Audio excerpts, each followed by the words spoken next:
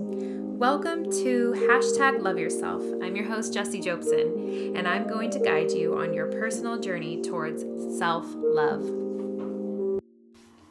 Hi, my beautiful souls. Welcome back to #LoveYourself. On today's episode, we are going to be talking about the heal process. And the heal process is about healing our inner child. And I know that we did a previous podcast on our inner child and how important it is to do that work. So today I'm going to give you a heck of an episode, and we are going to jump head first into healing that beautiful inner child of yours. So let's get going, because this is going to be a good one. This is going to be a juicy podcast episode. Okay. So in previous episodes, I think in like several episodes, I have spoken about and mentioned the book Healing Your Lost Inner Child by Robert Jackman. This book is an amazing book. I'd have to say that like a large part of my healing within the last year has come from this book. When people ask me for advice, when people ask me, how I've done some of the stuff that I've done, I reference this book on the regular. I suggest it to every single person that is working on themselves. And like we know, like we've talked about in almost every episode, that the whole world is wounded, right? All of us have wounds. All of us have childhood trauma. There's not one person on this planet that doesn't have that. We all have different levels of childhood trauma. The spectrum is going to be different. Placement where you're going to be on that spectrum is going to be different for everyone. That's our individuality. But as a whole, if you're a human living on this earth, you have childhood trauma and you have wounds. There is not one person on this planet that does not have any of those, right? Because you wouldn't have come to Earth. Like, that is one of the reasons why we come to Earth, is to experience life at its fullest, to bump our knees, to get those scrapes, those emotional wounds, and then to learn how to grow past it, to learn how to live with love versus living in the wound and in the pain, right? So this book, just to kind of give a quick synopsis for anybody that's super interested, like I said, I fully support anybody who's doing any self-love really does need to focus on healing their wounds and their triggers, and that's what healing your inner child is, right? Like, that's what that's all about. And Robert Jackman, his story is that he was a therapist, I think predominantly a marriage therapist or counselor for many, many years. And what he said that he noticed throughout his practice was that people would come to him, right? And although everybody else has their, unique stories and, unique circumstances that happen to them, he said that predominantly, people were coming and saying that they didn't have any childhood trauma, that they had a normal childhood, everything was fine, and yet he noticed that people had these dysfunctional emotional responses to things, and it was almost as if like a younger version of them was trapped. And then when he, after like maybe months or years even of therapy, they would uncover these stories of this, dysfunction and this childhood trauma that happened in their lives. And then once they figured that out, then they were able to heal themselves. So what's amazing about this book is, so he put together his process, like his healing process. But what's amazing to me about this book is that like people would spend years, with him, or, 6 months with him and do exactly what's in this book. So, not to say that therapy isn't wonderful, right? And there's different avenues for every single person. So one destination is going to have a million different routes to get to it, right? And so I'm not saying don't go out there and get therapy, right? But what I am saying is that for people, because actually therapy is a privilege. So that's something to think about too, is that not everybody has access to those kinds of funds. And I know there was a time in my life when I didn't have the access to funds to therapy. I do, thankfully, now, but in the past, it wasn't an option. It just wasn't something that was something I could afford, right? It was too expensive for me. And so that is something that we have to think about, that not everybody has access. So wonderful Robert Jackman wrote a book so that you could pay $14.99, or if you can find it used, or maybe even in your library, get it even cheaper, right? That you could actually do the work yourself. If you read the book and just follow the steps, you're literally doing what he helps and guides someone to do. So I think that, it's a beautiful option. And I, being, the person that is on this journey to heal myself, but also to share that beautiful information with you, I want to bring you kind of in a nutshell what this book is about, so that you can apply some of the steps, the basic steps, and then if you decide that they are changing your life, changing you, helping you love yourself better, go out there and grab this book. Go out and do the full work, right? I think this book probably took me maybe around 3 to 4 months total. And I took a lot of, time in between. So like I would read like maybe a chapter and then maybe go a couple weeks without doing it because I'm busy. I'm a mom. I have, the podcast. I'm an author, all those different things in my life. And so it really didn't take that long. In the scheme of things, the amount of work that I've done on myself through this heal process that Robert Jackman has laid out, that is a really short timeline. And so, like I said, right today, we're going to get into the thick of it. I'm going to show you some amazing tools from this heal process that you can actually do today as you're listening to me. Or if you're driving, or if you're, you have your earbuds in while you're running or something. Don't worry. They're really easy steps. You can probably follow them, after just listening to me, and then go do them on your own some other time. Okay, so let's kind of get into stuff. So the first thing to think about is like, how is inner child work and loving yourself? Why are those two they're not separate pieces, right? You can't be really fully loving yourself if you're not doing the inner child work. And this is why. And I didn't understand this in the very beginning of my journey, but I'm so thankful that now, towards more the thick or the end of my healing, that I'm coming to the realization that you can surface heal yourself, right? You can heal minor things, but if you really want to live a life where you put yourself first, where you have healthy relationships, where you do what you love every day, you wake up in joy and bliss, and that requires you being completely authentic, right? That requires you being completely honest with yourself. That requires you to be really, really present with who you are, what you want, and not just being reactive and being triggered in moments. And that's the thing, I think, is that when you look at a healthy person versus an unhealthy person, right?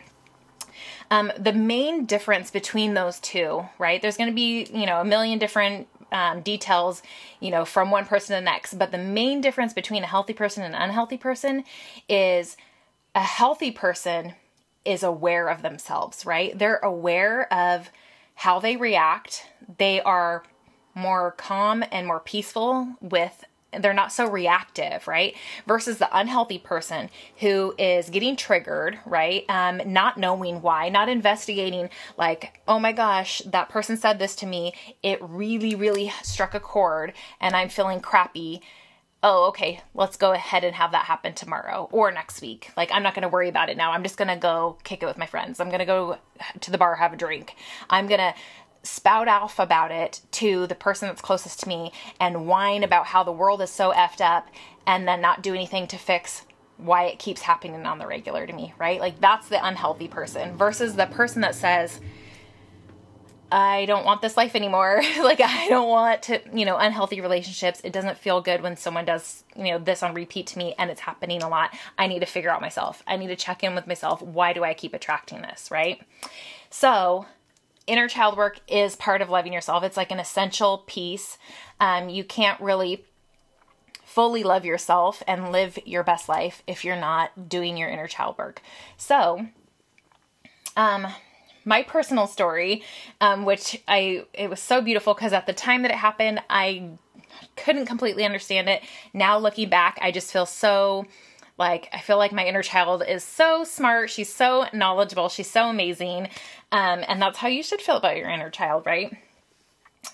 So when I started this journey about a year ago, I did this meditation where I asked my inner child, I said, what do you want from me? Like, what do you need from me?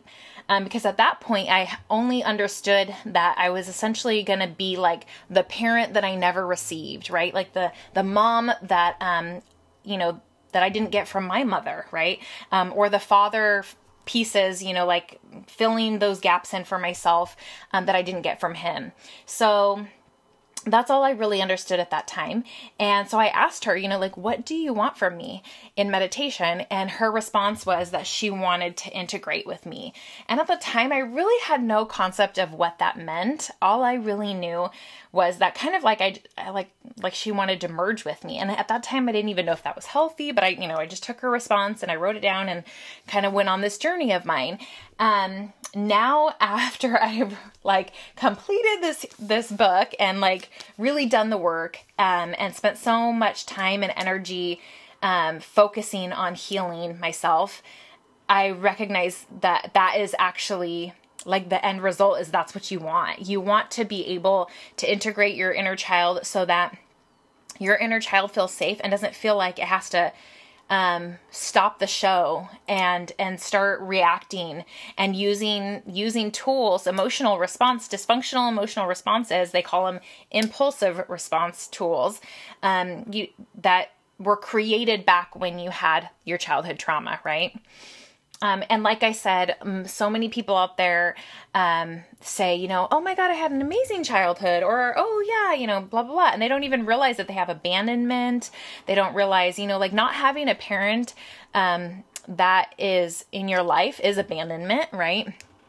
Not having, even if you do have both parents in your life, sometimes there can be an emotional abandonment, which can be really just as or more. They say, actually, when I was doing the research with a lot of therapists and counselors, they were talking about how if there is a father figure that's present, but he's emotionally abusive, then it actually is kind of worse than the abandonment that a child actually goes through, because it's the person's there, but it has abandoned you and acts like you're not even worthy of their emotions, right?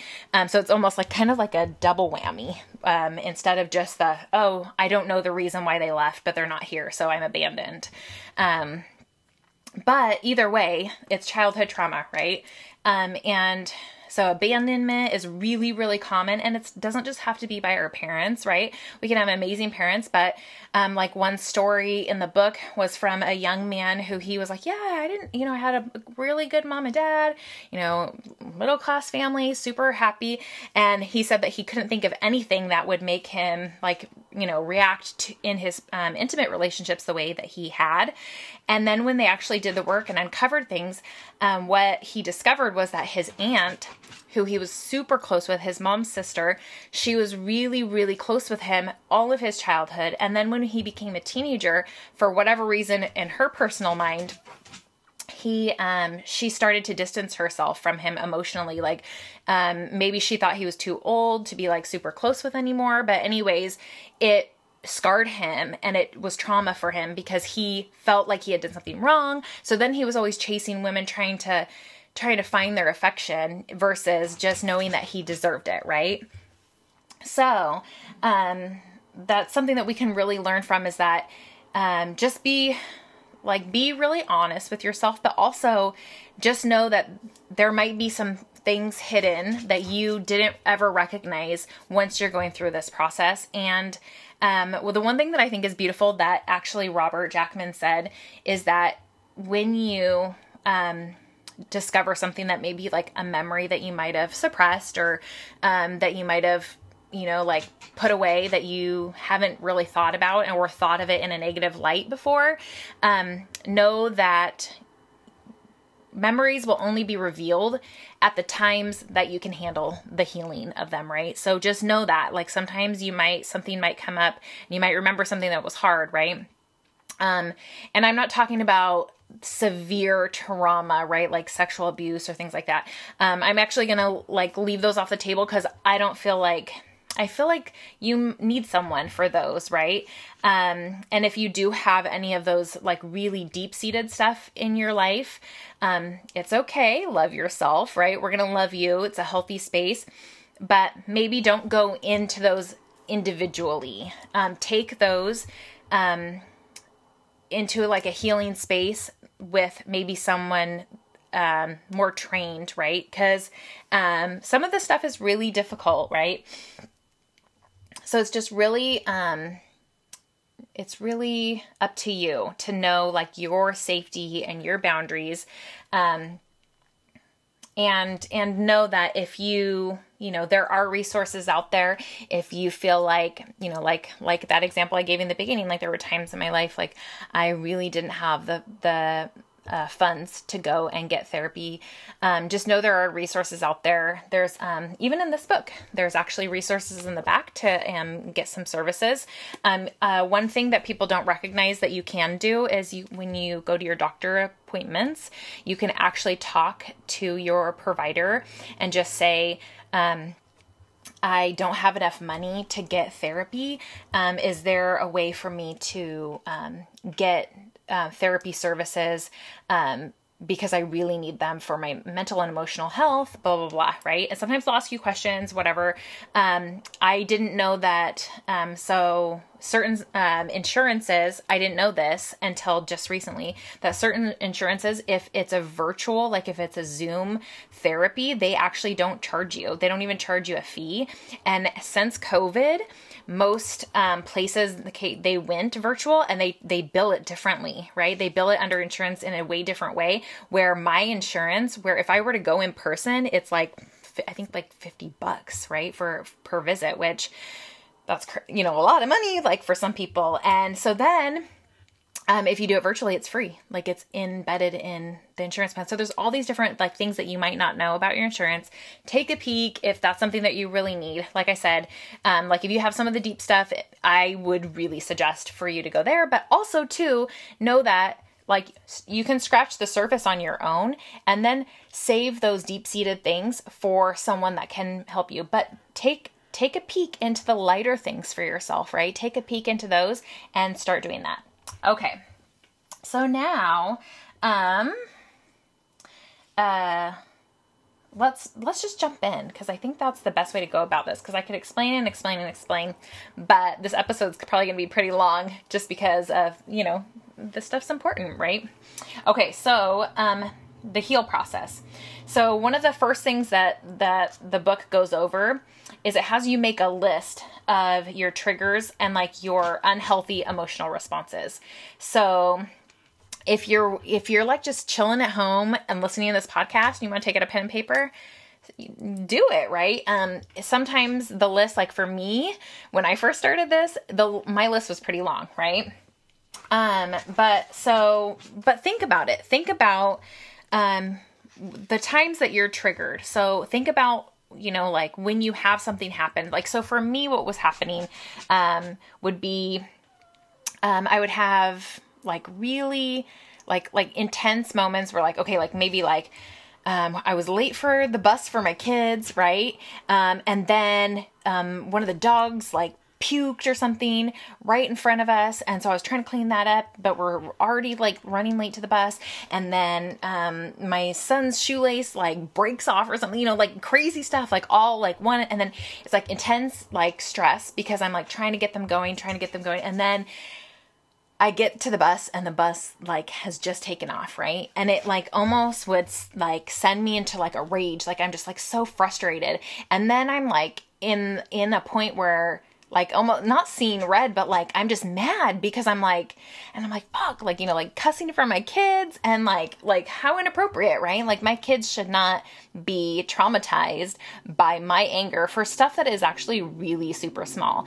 And really for me, where that came from is that's how my mom, you know, reacted to stuff. That's how monkey see, monkey do, right? Like when things would get really intense and really stressful, she would freak out. And who gets the, you know, burnt on those things? It's the people closest to you, right? The people that you love the most, the people that you wouldn't wish that you would harm, right? So same thing for me. It'd be like my kids would be seeing their mom mad and cussing. And I don't really prefer my kids to, not that they can't see me mad, because I think it's healthy for children to be able to see an array of emotions and be able to see you healthily respond to that. But I also believe that, like those things shouldn't make me so mad, right? Like I don't need to be so reactive to that, right? Or another example would be like someone would be so mean and say horrible things about me that weren't true. Most times they were just trying to push my buttons because, they're unhealthy themselves. But then I would literally take that in and it would hurt me so bad and it would be so awful.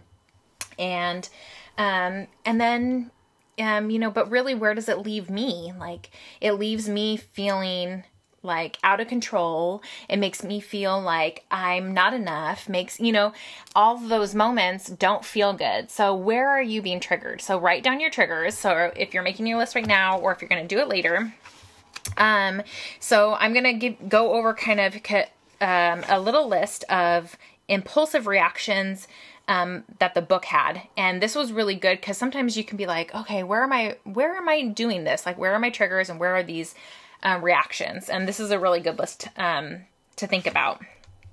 So shutting down or withdrawing emotionally. So if you're doing that, know that's because you're triggered and that's your impulsive response tool and it's not healthy. Okay. Being super quiet so as not to be noticed. Acting passive aggressive so as not to show your anger. Blaming someone else, getting too involved in a relationship too quickly, oversharing intimate details about yourself too quickly with other people, lying, feeling as if you have no needs or being needless, feeling as if you have no desires or dreams, being wantless, self-harming as a way to self-soothe, sabotaging yourself and your relationships and things in your life, overspending money that you don't have to fill up a hole inside of you, projecting mind reading on what others think or feel about you. I used to do this a lot where I'd be like, they would do something dysfunctional and unhealthy because I was in unhealthy relationships. And then I would mind read, oh, they're doing it because of this. This is the reason why they're doing it. Well, that's not really your place to like mind read and like think that yeah, it was unhealthy for them to do that, but you can't make up a storyline. That's theirs, and you just have to put up your boundary for yourself, Using drugs and alcohol, food, pills, weed, or other substances to escape or cope. Pushing emotions down until they manifest as anxiety or depression. Seeking attention.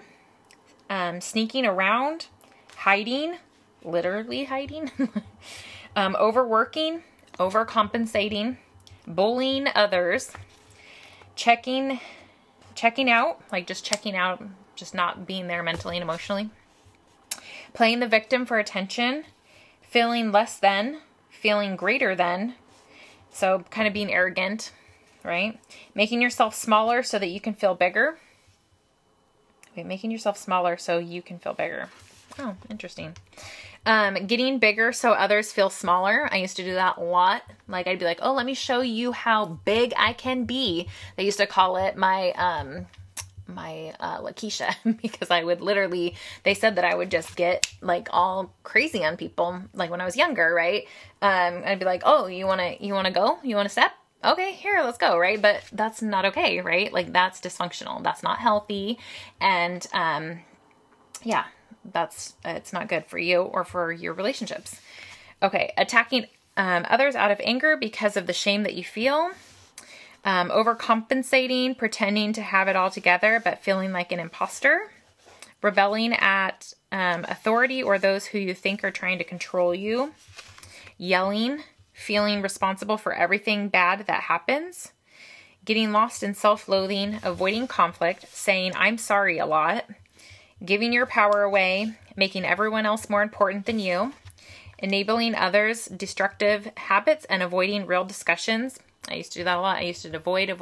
I'm working really, really hard these days to not avoid when people are disrespectful of me. Trying to be a peacemaker, acting as a caretaker, being a fixer, getting really loud or getting really loud or demonstrating to others that you're, that you're so big, so that others can hear and see you. Ignoring others so they don't hurt you. Giving too much or too little. Ignoring your gut reaction and intuition. Doubting yourself. Being impulsive. Being irrational. Being moody. Brooding. Throwing temper tantrums. Being clingy. Pushing away. Whining. Being sarcastic. Escaping through pornography or masturbation. Using sex, shopping, or other activities to avoid your feelings.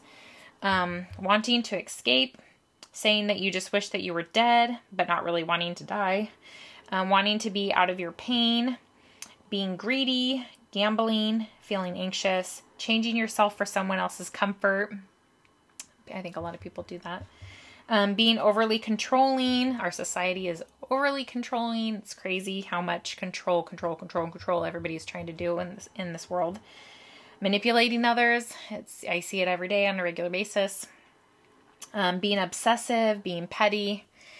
So there you go. Those are impulsive reactions to things. And so, like I said, make a list for yourself of what you're being triggered by, how you're being triggered, what your responses are, like if you're manipulating, if you're trying to control, and really think past the surface, right? Because I know your intention is not to be those things, but really you'll have to look at it and dig deep and say, am I manipulating someone here? Like, am I being honest? So lying is a form of control. Okay. It's a form of manipulating someone. Like, I need to control the situation and their perception of what they think of me. So I'm going to lie about the truth, right? I'm not going to be honest because if I'm honest, they might not love me. Well, you can't control if people are going to love you or not, right? So just really be truthful with yourself when you're doing this process and be kind to yourself and just know that it's okay. Like, we all have this. Every single person, if there's one person on this planet that is saying that they don't have any wounds or problems, lying to themselves. Like, that's what we come to Earth to experience. So we all have problems. Everybody just has different set of problems in different areas, and just love on yourself and know that you can overcome anything that you want to, and you want to live your best life, and things that are not feeling good to you on the regular, or even in just in extreme situations, then, let's go ahead and heal that. Let's bring that to the light, right? Okay. So once you make that list, let's take a minute, sit with that list. Don't feel bad if it's long. Mine was super long too. Don't even worry about it. Then you're going to go ahead and you're going to review some healthy responses, right? Because I really feel like since our world and our societies and cultures are just so wounded, like monkey see, monkey do, right? Like, we're not even really having many examples of healthy responses, right? So let's go over and kind of review some of the healthy responses together, right? But also know that, you have a desire, like, right away, like immediately, every time, like, I would like yell in front of my kids, or I would act pissed or whatever, or I was trying to control something, right? Every single time, I always felt instant like shame or regret. And that comes from the fact that you have a desire to act different, right? You have a desire to have a healthy emotional response, right? And I think that naturally you could probably so right next to your list of like your triggers and your unhealthy responses, then like in another color pen or whatever, write what your healthy response, what you desire your healthy response to be. And he puts a tiny little list. It's definitely not as big as the impulsive list, but because I think that we can kind of gather what's functional and dysfunctional, right? Like, I don't think humans have such a hard time like identifying, because you can feel it. Like, we all have feelings. When someone is dysfunctional to you, you feel it. Like, you're like, oh, that pissed me off, or oh, I feel not enough right now. Oh, I'm going to go binge eat in the kitchen because I feel like shit because my friend was just an ass to me. You know what I'm saying? It's like stuff like that. Like, you have all of those like flags. Like, so it's not that we don't know how we want to be treated, right? We want someone to respect us. We want to have healthy, happy relationships. Like we want, like when stress arises, I want to be able to be like the calm adult and be like, it's all right. The bus, we might not make it to the bus. We're gonna figure this out. We got this, right? Even if we miss the bus, we're saying, I drive you to school. Not a big deal. We got this, right? Okay, so recognizing, so this is the list for some healthy emotional responses, so you just kind of get a gist, okay? So we're going to review this list, and then I'm going to have you map out on your list what some healthy responses you hope to move into, okay? So recognizing the healthy and positive actions and choices you need to help you through your day, right?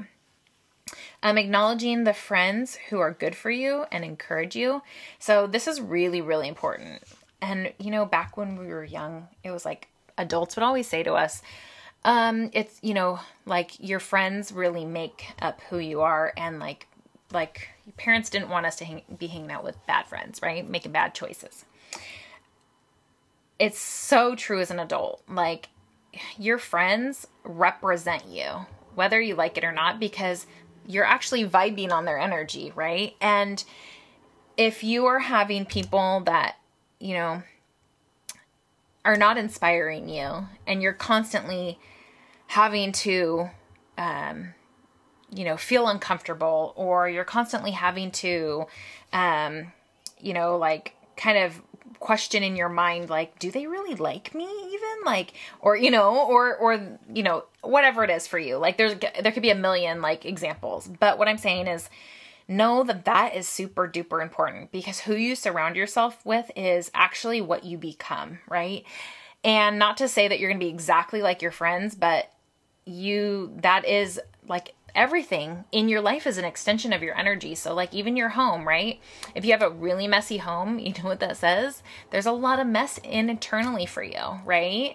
And it's true. Like we are outside reality as a reflection of like the inner energy within inside of ourselves. So friends are something to be really like, not picky necessarily, but like, yeah, like love the crap out of yourself, and know that you should feel like you should have good, healthy, happy relationships with people that you connect with at a deep level, with people that praise you for being you, that people that can't stop talking good behind your back, that are like literally like so in love with who you are and think you're just the most amazing thing. That's the kind of friends that you should have, because that's how you should feel about yourself, right? And if they're not, like if they're the person that can disrespect you and not show up to, like if you have like a birthday party or something, and, yeah, things happen, but the way people treat you, if they don't show up and then they don't give you like, oh, I'm so sorry I couldn't make it because of whatever, right? When they had promised they were going to make it, that right there is they're just not respecting you. They could care less. Like you're not someone that they're excited about, right? And that's okay, but that doesn't need to be someone you invest your time into, right? It's really important. Okay. Respecting yourself and your decisions. Recognizing when relationships are reciprocal and when they are not, right? Are you showing up to their birthday parties, right? Are you showing up to really important events in their life, right? Knowing that you make the best choices possible each day, even if you're not perfect, right? Everybody's doing the best that they can, to be honest with you.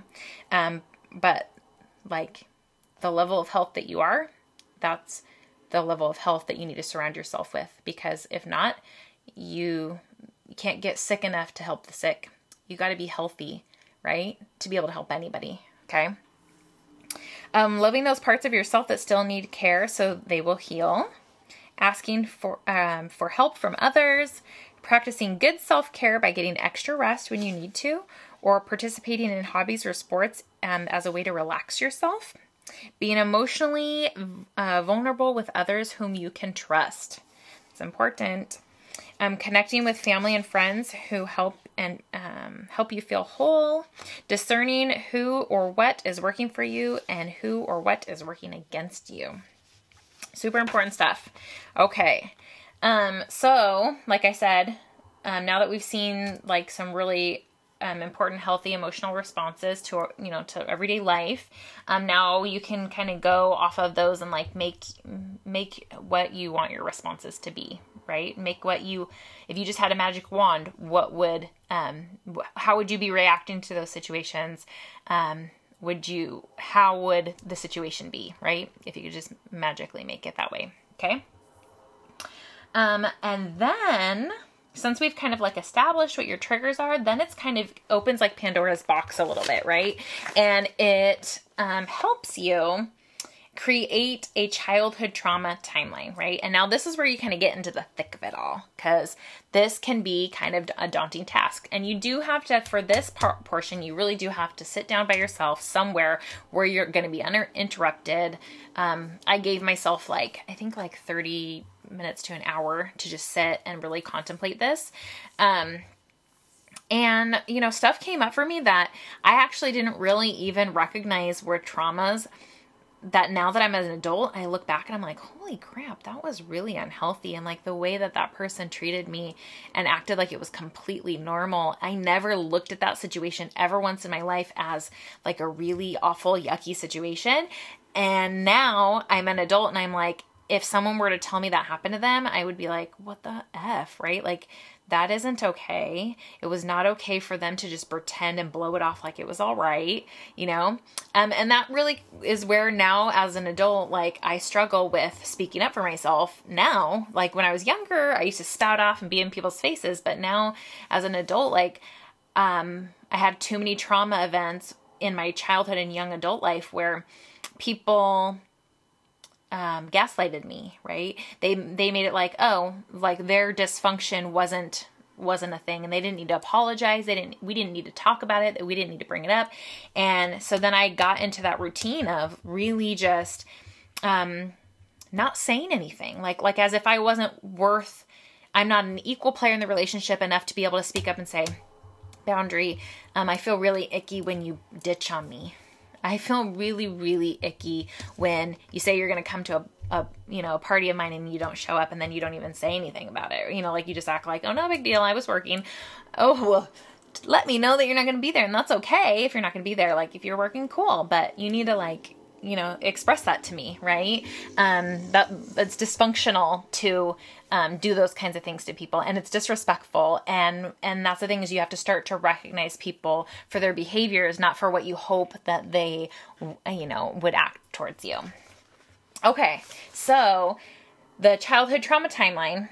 So there's a few things that he says to remind you not to do when you're doing this work is don't discount or minimize traumatic experiences. Try really hard to be honest, okay? Don't normalize the abnormal, because honestly, I think that's what we do on the regular is we're like, because, we're children, and so we want to think that our parents are normal, and we want to think that our parents are okay. And so we try to make unhealthy things like, oh, it's normal. Like everybody has that. When sometimes, or even if it's on majority of people are doing it. If it's dysfunctional, it's dysfunctional. It doesn't matter if a lot of people are doing it, right? I don't care if a lot of people let their kids watch the music videos that are pretty much porn on, what I'm saying, like half naked women, rubbing themselves on a chair and talking, like the way that they talk. I don't think that's, even if it's on the regular that everybody's doing it and letting their kids watch it, I don't think letting our children watch pornographic films is normal. I don't think it's healthy, right?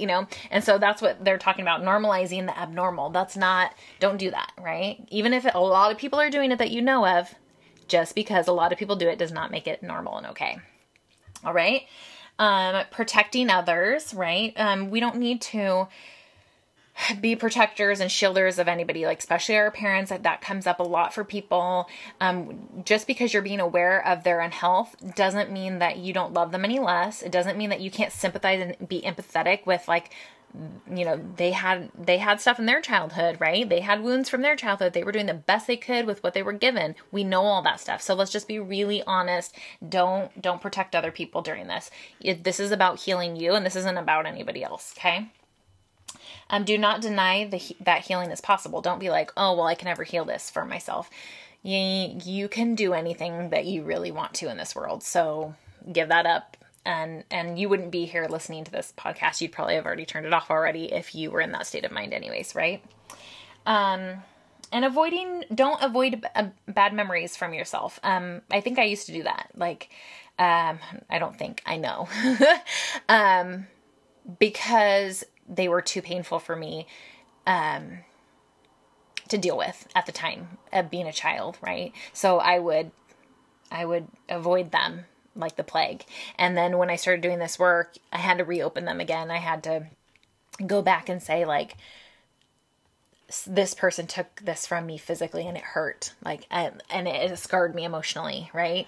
So you be honest and don't avoid the things that are painful. But like I said in the very beginning, if you feel like you need some assistance, if they're really super traumatic things, I really think that that's a great, I think that use those resources that we have on earth. Like, there's healers out there that can help you, right? So find them and use them. Okay. So when you're making your timeline, just go through, and literally I started from like my very earliest memory, and just went through and thought about like all the different things. And like your core memories, you're going to remember like nobody's business. You're going to remember smells. You're going to remember sights, like colors, like everything that was happening. And those are ones to pay attention to the most, because those are usually the ones that have like the most dysfunction in them. And the reason why you have so much clarity on the memory is because our brains actually do this thing, right? Where it tries to remember it so much so that if we ever have anything like it again, that we can survive, because it's a survival tactic of our human bodies and brains. Okay. So write it down and go, like I went through all through my 20s too, because, there was a lot of, we grow so much and like shape so much through those years that people don't even realize. They think like, oh, you're 18, you're adult, like move on. And actually it's not like, they're actually really still kind of like, they're fragile. They're still learning. They're still babies. Like I even know, my stepkids, like I'm watching them and they're still learning so much. They're still like, trying to figure out their life. And it's true, you don't stop growing. And I think those years are actually really, really impressionable and form a lot of who you become as an adult, in those like early 20s and things. So don't skip over those, because they might have some good stuff for you too. And then there's one thing that I did want to go over, when like you're thinking, I thought this was so beautiful. It's kind of short and sweet. When you're doing this childhood trauma timeline thing, one exercise that you can do, because kind of sometimes it can get really emotional or it can get intense, like thinking about these really horrible things, this trauma, right? Bringing it back up, memories, right? So one of the things that you can do, it's called your treasure chest. So, essentially what you do, it's kind of like a visualization meditation, and I'll just walk you through it. I'll just read what he says. I want to teach you a meditation and visualization technique that is useful for when you bring up emotionally heavy parts of your past, as you did in the last exercise. Picture all of the things that you have been thinking about from your childhood. All of the emotional wounding events that you are conscious or in your conscious mind. Imagine these events scattered out on the floor like little treasures. As you begin to connect to them, remember that you are discovering a lot of emotion that is packed within each situation.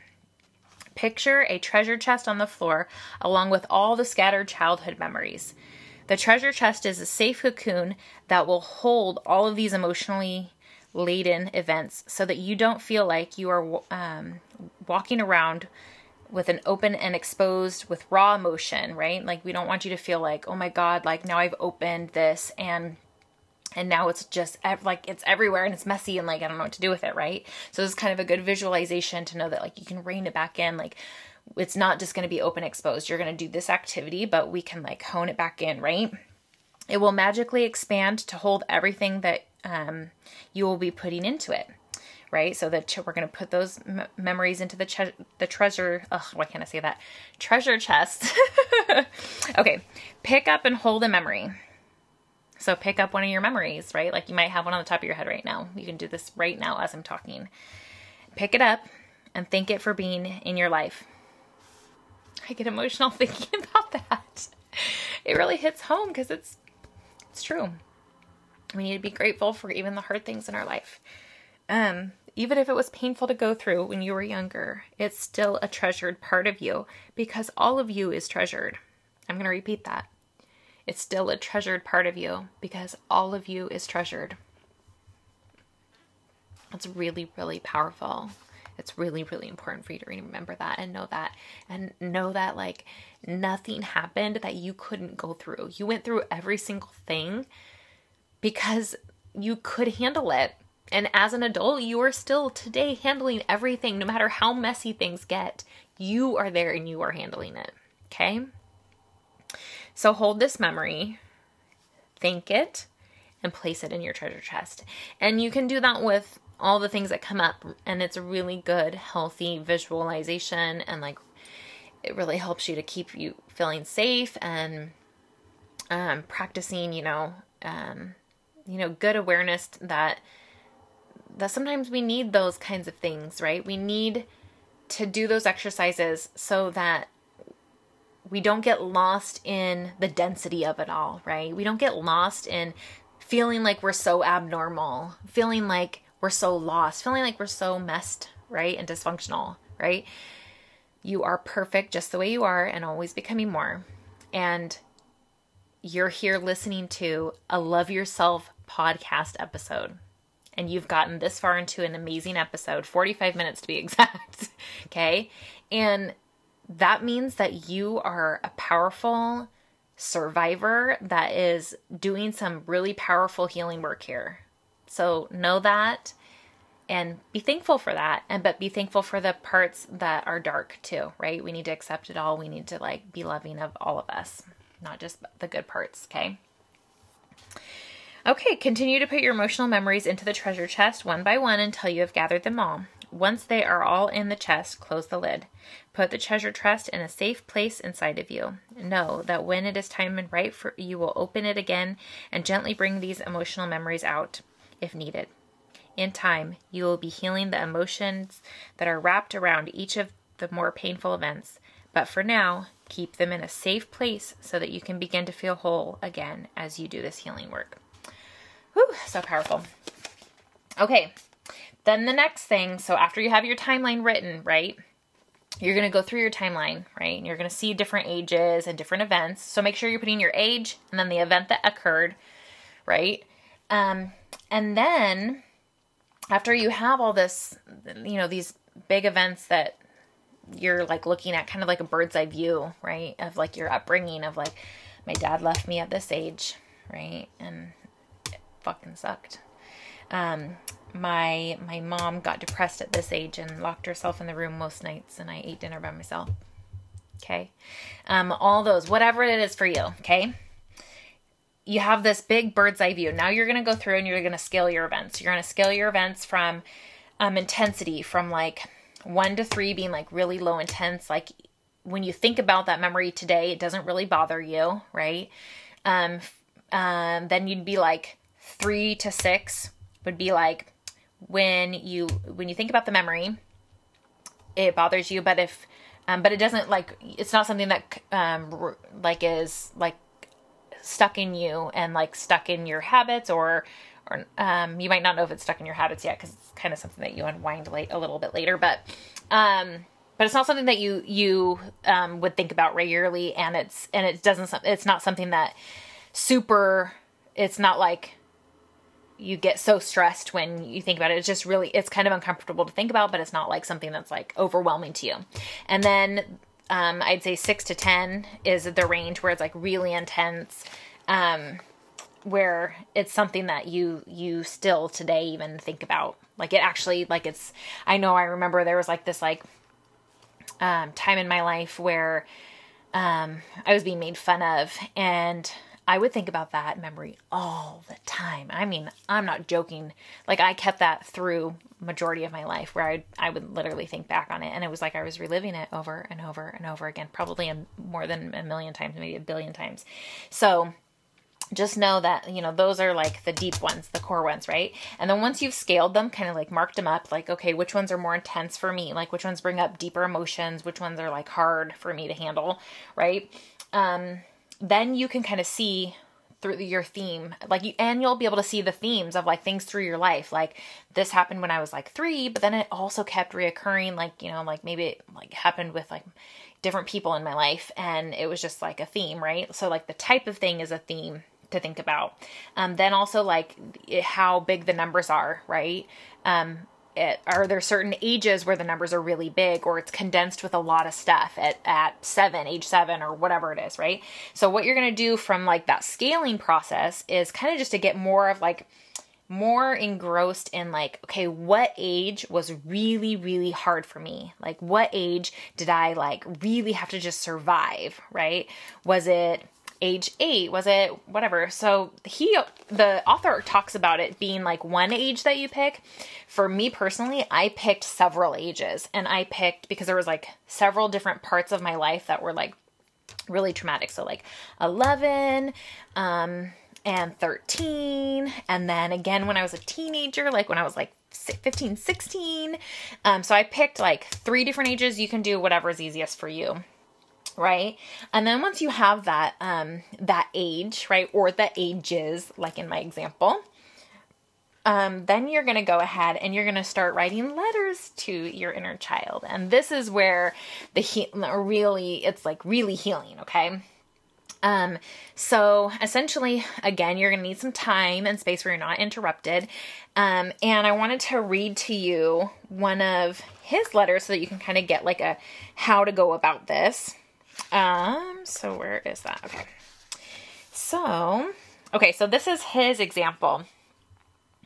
So the first letter you're going to do is going to be from your wounded age, whatever age that was like the most, like either the core worst memories, like the highest scales, or, the most like in that time. So whatever age that is for you, you're going to write from that age to yourself. And you're just going to you can do it with pen and paper, or you can just do it on your computer. I did it on my computer. But this is his example. So, dear adult me, I am 10 years old and I am feeling overwhelmed and sad. Mother and father keep fighting every night, it seems, and I don't know what to do. I'm really feeling lost. I'm tired, scared, and my tummy hurts. I've tried to be good, even perfect sometimes, but that doesn't help. I feel like giving up or running away because I don't know what to do with everything I feel. I watch to see what their moods are like and try not to do or say anything that will upset them. But it is confusing because sometimes they are loving and fun, but other times they are upset with each other and yell at me. Sometimes I want to scream at all of this, and other times I just want to be invisible. It doesn't make sense to me, and I go to my room and cry into my pillow because I don't want anyone to see me. I just want to go away and hide from this. It's just too much, and I don't know what to do, and I feel hurt and lonely now, and I feel all alone, and I feel like no one is ever going to love me, and I don't feel lovable because I am doing something wrong, and they are upset, and I am sad, and I am angry. So that was an example to show you. And for me, when I did this exercise, like this part, there was things that came up that like I started writing, right, about the memory. And then it was like, almost like like my inner child took over and she started telling me things that I guess I didn't even really recognize, right? Like things that she did to cope, right? And then I recognized, and I could kind of link it together with like how I like deal with myself now, right? Like, and it's because she's taking over. She's representing me that when times are getting stressed, she's stepping in and taking the reins when she shouldn't be taking the reins. I'm the adult. I need to be in control. I need to be in the reins of my, emotional responses, right? And just let her be the kid. And I get to be the fun mom now, right? And take care of her, the responsible mom, and the loving mom, the mom that I always desired and wished, for her. Not to say that my mom wasn't amazing, because she was. She was so amazing, so wonderful, so kind, so loving. But there are gaps, things that I needed individually that she just couldn't provide, and that's okay. Like, there's no blame, right? Or shame there. Like, there's things that I don't give to my kids, or gaps for my children that I probably have no idea about, right? That's just how it goes, right? Okay, so that's the letter. And then write the letter back to them, right? And it's really like, so then like here, I'll give you like the part of it. So I won't read the whole thing because it's kind of long, but just so you can get an idea of how to write back, then respond and like identify and like make them feel heard, like make them like what you would say to a little kid that's saying those things, right? So he says, "Dear little Bobby, I love you so much. And I'm so proud of how hard you have worked to try to make things better for mom and dad and your sister. I know that things are really confusing for you right now." So like, kind of like, make them feel heard, make them feel like seen, right? As much as I know that you want to fix everything and make it all better and be perfect, that's not your job. So remind them of the truth. Like remind your inner child that like you don't have to be perfect, to be loved, right? Your job is to be a 10-year-old little boy and a big brother to your sister, to go out and play with your friends, to do your chores and feel your freedom. Mother and father and the entire family love you more than you know and more than they are able to express at this time. When you feel lost, tired, and sad, know that I see you as a perfect, whole, and complete little boy. Even though you feel lost, you are part of a big, loving family that is sometimes kind of wacky, but there is a lot of love there. And remind them of the truths, right? Because as an adult, you can see the truths. As a kid, you didn't know if you were loved. You didn't know why your dad left. You didn't know why your mom would freak out when things would go wrong because you hadn't been in those moments as a parent of trying to get through the day, right? It's stressful sometimes. I want you to know that Dad yells at you from his pain and fear. He does not know how to express his feelings in a good way. And then when he drinks too much, he gets loud and scary. Just know that he loves you and that when you get older, you're going to be able to appreciate and receive his love and respect him for the man that he is. So I'm going to stop there. It goes on, but you can get like a really good like example there, right? That this is truly, like you validate them, but offer the real truth of the situation, and remind them how amazing they are. Cause that's what we were looking to our caregivers for. We were looking to make sure that we were enough, that we were lovable. And sometimes things happened where we got the wrong messages, right? We got the message that we weren't enough, that we weren't lovable because we didn't know that, so-and-so was an alcoholic and they couldn't be around us, right? Like those things we couldn't know as a kid, right? So, yeah. So that's how you do that. And let me tell you this. So they talk about, that you should do this probably like the minimum, like 5 to 6 times back and forth, right? I do it on the regular now. And I talk to like, I'll come up with things like, oh, I need to address this with my inner child. Like I need to address this age. Like, and I've gone outside of like the ages I told you about. And I'm like, I need to address this because like, I need to remind the younger me that it's like, it wasn't my fault. And like, I didn't deserve that. Like, it was dysfunctional. I need to know, the younger self needs to know that it was dysfunctional, but that, I'm okay in the future. Right. And I've talked a lot in my letters about like how amazing my life is today. Because my younger self would always ask, like, what is it like there? Like, what are you doing? Like, how are you? Like, what is it? And so I would tell her, like, oh my God, I'm living my best life. Like, literally, like, the most amazing life that I couldn't even plan this. It's so amazing, right? So, okay. Next, once you're done with that, another thing that the heal process goes into really in depth, and we've gone on their own episodes about boundaries. So many episodes we've actually talked about boundaries. Boundaries are essential. You cannot love yourself without healthy boundaries for those around you. There's a whole section. I'm not going to get into boundaries too much because we've done our own podcast on that. So if you need to listen to the boundaries podcast, go ahead and check that out. But like I said, this book has an amazing chapter on boundaries, and I had already done so much work on my boundaries myself.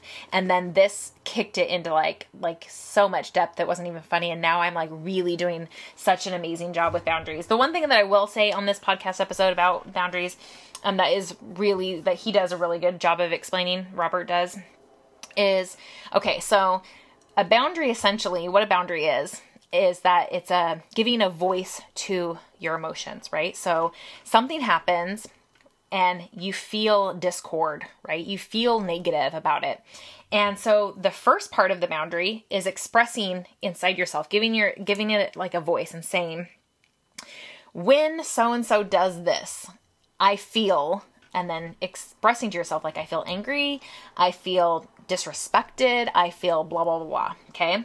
Then the second part of a boundary is actually like making it an external boundary, right? So recognizing that and knowing like how it feels and knowing it doesn't feel good, then going out, and the external part of the boundary is saying, okay, since blah, blah, blah, like, for example, since my friend ditches on me constantly, and it makes me feel like I'm not, like worthy enough of their friendship, or that they don't value me as a friend because they're always ditching out on our plans.